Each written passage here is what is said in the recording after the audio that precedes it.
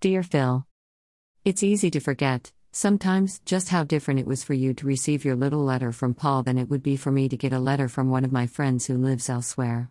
That rarely happens in our time of almost instantaneous electronic communication, but the image still works.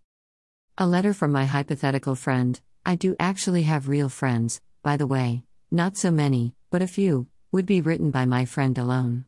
It would be addressed solely to me, or at most to me and my spouse. The letter would be delivered impersonally by our postal service. I don't mean that as a critique but rather as a description.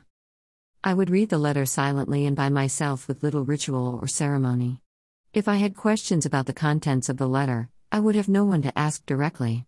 I could write or call my friend for further communication, but the letter itself would not come with an interpreter to provide clarification or additional comments. Photo by Brett Sales on Pexels.com. Our letter writing as an institution is really a one-on-one transaction. We live in a highly individualistic culture, so the conventions around our letters are not surprising. I simply never considered any other way of doing things, until we began our correspondence about your correspondence. Of course, now I have questions. It's clear that the composition of Paul's letter to you was a communal rather than an individual effort. A fellow in our time named Martin Luther Sturwald really advanced our understanding of things that you would have taken for granted. He suggests, Paul wrote from within a community. He surrounded himself with helpers, co-senders named in the salutation, scribes, greeters from the local congregation, commissioners and visitors from other churches. This group of people provided a kind of voluntary ad hoc secretariat.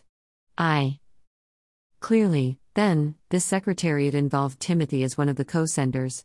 I assume it also involved Epaphras, Mark, Aristarchus, Demas, and Luke, since they are mentioned in the concluding greetings of your letter. I imagine that Onesimus was also intimately involved in the composition of the letter.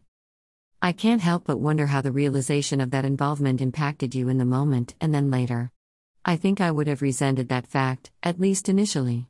I would have been irritated that Onesimus had an unfair advantage in helping to shape not only Paul's evaluation of me but perhaps the very words, uncomfortable words at that would be addressed to me. Perhaps I'm projecting myself in ways that aren't appropriate. I'd be glad to be corrected in that regard.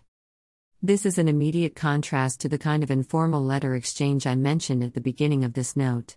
Letters from Paul, even to individuals such as yourself, had the character of official administrative documents rather than friendship letters. Not that Paul and his colleagues were somehow unfriendly, hostile, or adversarial to you. Paul was certainly capable of such a letter. We need only read his epistle to the Galatian churches for that. What I mean is that his letter to you was official, on the model of typical administrative letters in your time. After the letter's composition, editing, vetting, revising, and finalizing by the team supporting Paul in his imprisonment, I imagine they followed the standard procedure for presenting such a letter to the recipient. Sturwald outlines the process. The letter was transported by hand from Paul to you by an appointed representative or representatives. That representative also had the status of a delegate or ambassador, empowered to speak on Paul's behalf, expand on the content of the letter, and answer any questions you might have had. That delegate, Tychicus, if I am not mistaken, was also charged with bringing your reply to Paul if there was to be one. Next, the letter was delivered to you, by hand and personally. It's interesting that we have the report of a similar kind of composition, transport, and delivery in Luke's second volume, which we call the Book of the Acts of the Apostles, chapter 15. In that account, Judas and Silas brought word to the Jerusalem council regarding the baptism of Gentiles. They were also charged with bringing the letter of reply back to Paul and Barnabas in Antioch. I'm sure you're aware of all this history, but I'm trying to get it straight for myself. What is most striking to me is that the letter was handed over to the leaders of the Antioch community before it was read aloud to the community. Is that what happened in your case? If I have this right, Tychicus and associates brought the letter from Paul to you. They perhaps briefly explained the contents. You had the chance to read, and perhaps reread several times, the letter before it was read out to the assembly of believers in your house. Is that how it worked for you? Did you know the nature of Paul's communication before it was shared with the assembly? It would seem so. And it would seem that you might have had the chance to interfere with or to manipulate the public reading of the letter to your advantage if you had chosen to do so. We have a couple of Paul's letters to the church at Thessaloniki. At the end of the first of those letters, Paul solemnly charges the recipients with the obligation to read the letter to all the brothers. That says to me that Paul had some concern that the recipients might choose to do otherwise. If Paul was concerned that it might happen, that means, of course, that it could happen. I notice that Paul felt no need to place you under such a solemn obligation. That is, of course, to your credit. So, you received and accepted the letter with a full awareness of its contents. You either called together the Christian assembly in your house immediately or waited until the regular meeting of the group that next Sunday evening. It was up to you, or was it? To appoint the public reader of the letter. I'm under the impression that the reader of the letter was Tychicus. But some of our scholars are pretty sure that the reader would have been the regular, trained, and skilled reader in your local assembly. I have some trouble crediting that assertion. On the one hand, I wonder if Paul and his colleagues would have entrusted that task to someone they hadn't coached in advance on the oral delivery of the letter. I don't think so. On the other hand, I personally would have hesitated to be the local person to perform that letter in the assembly. I'm assuming it was a difficult experience for you. You could have ordered someone to do it, but I think the choice of Tychicus would have made this easier for all involved. If Tychicus or one of the other delegates had been coached in advance, then that reader was prepared to make the presentation without having to guess anything about Paul's intentions, emphases, and goals. So, the assembly gathered. The official reading was a public event. Just as the letter was composed by committee, so it was received in community. Of course, that's acknowledged in the salutation of Paul's letter. It is addressed not only to you but also to Lady Apphia, Master Archippus, and, most importantly, I think, to the assembly gathered in your household. Were you the only local person who knew the contents of the letter in advance? In any event, I imagine you all took your appointed places around the room. If the setting was typical, the benches or couches were set in a 3/4 round configuration. You, the good lady, and the honored master were against the far wall. Others were seated according to their status and relationships along the side walls.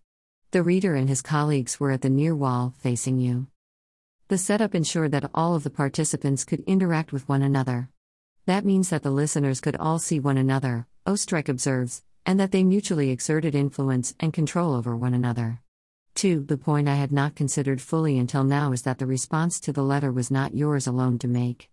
The letter was directed to the assembly, and Paul knew quite well that you would have to deal with his request in the midst of that assembly. I imagine the meal was a bit tense as you waited for the reading. Tychicus and his colleagues were called to stand, and you gave them a formal welcome. Then you invited them to share Paul's words. While Tychicus likely had the scroll in his left hand, I imagine he had practiced enough that he recited it from memory, complete with Paul's preferred gestures, emphases, pauses, and expressions. In a real sense, the reader embodied Paul and made him present to the assembly. By being read publicly, Oestrich suggests, the letter was brought to the attention of the actual recipients, which for Paul's letters are the members of a church or a group of churches. The spoken reading made the authority of the sender audible, he concludes, the reader embodied the presence of the sender. 3. It must have been a moment that could take one's breath away. Was there discussion immediately after the letter was presented? Perhaps Tychicus and his colleagues answered some questions, but I must wonder if the community perhaps took some time for deliberation and discernment. Of course, you had had some time to consider your response, I think. But, as I've come to see, it wasn't only your decision, was it? I'm grateful for your partnership in this conversation. Yours in Christ. Lo. I, quoted in Oestrich, Bernhardt. Performance Criticism of the Pauline Letters, Biblical Performance Criticism Series Book 14. Cascade Books, an imprint of Whip and Stock Publishers. Kindle edition, location 525. 2. Ibid, Kindle location 1525. 3. Ibid, Kindle location 1541.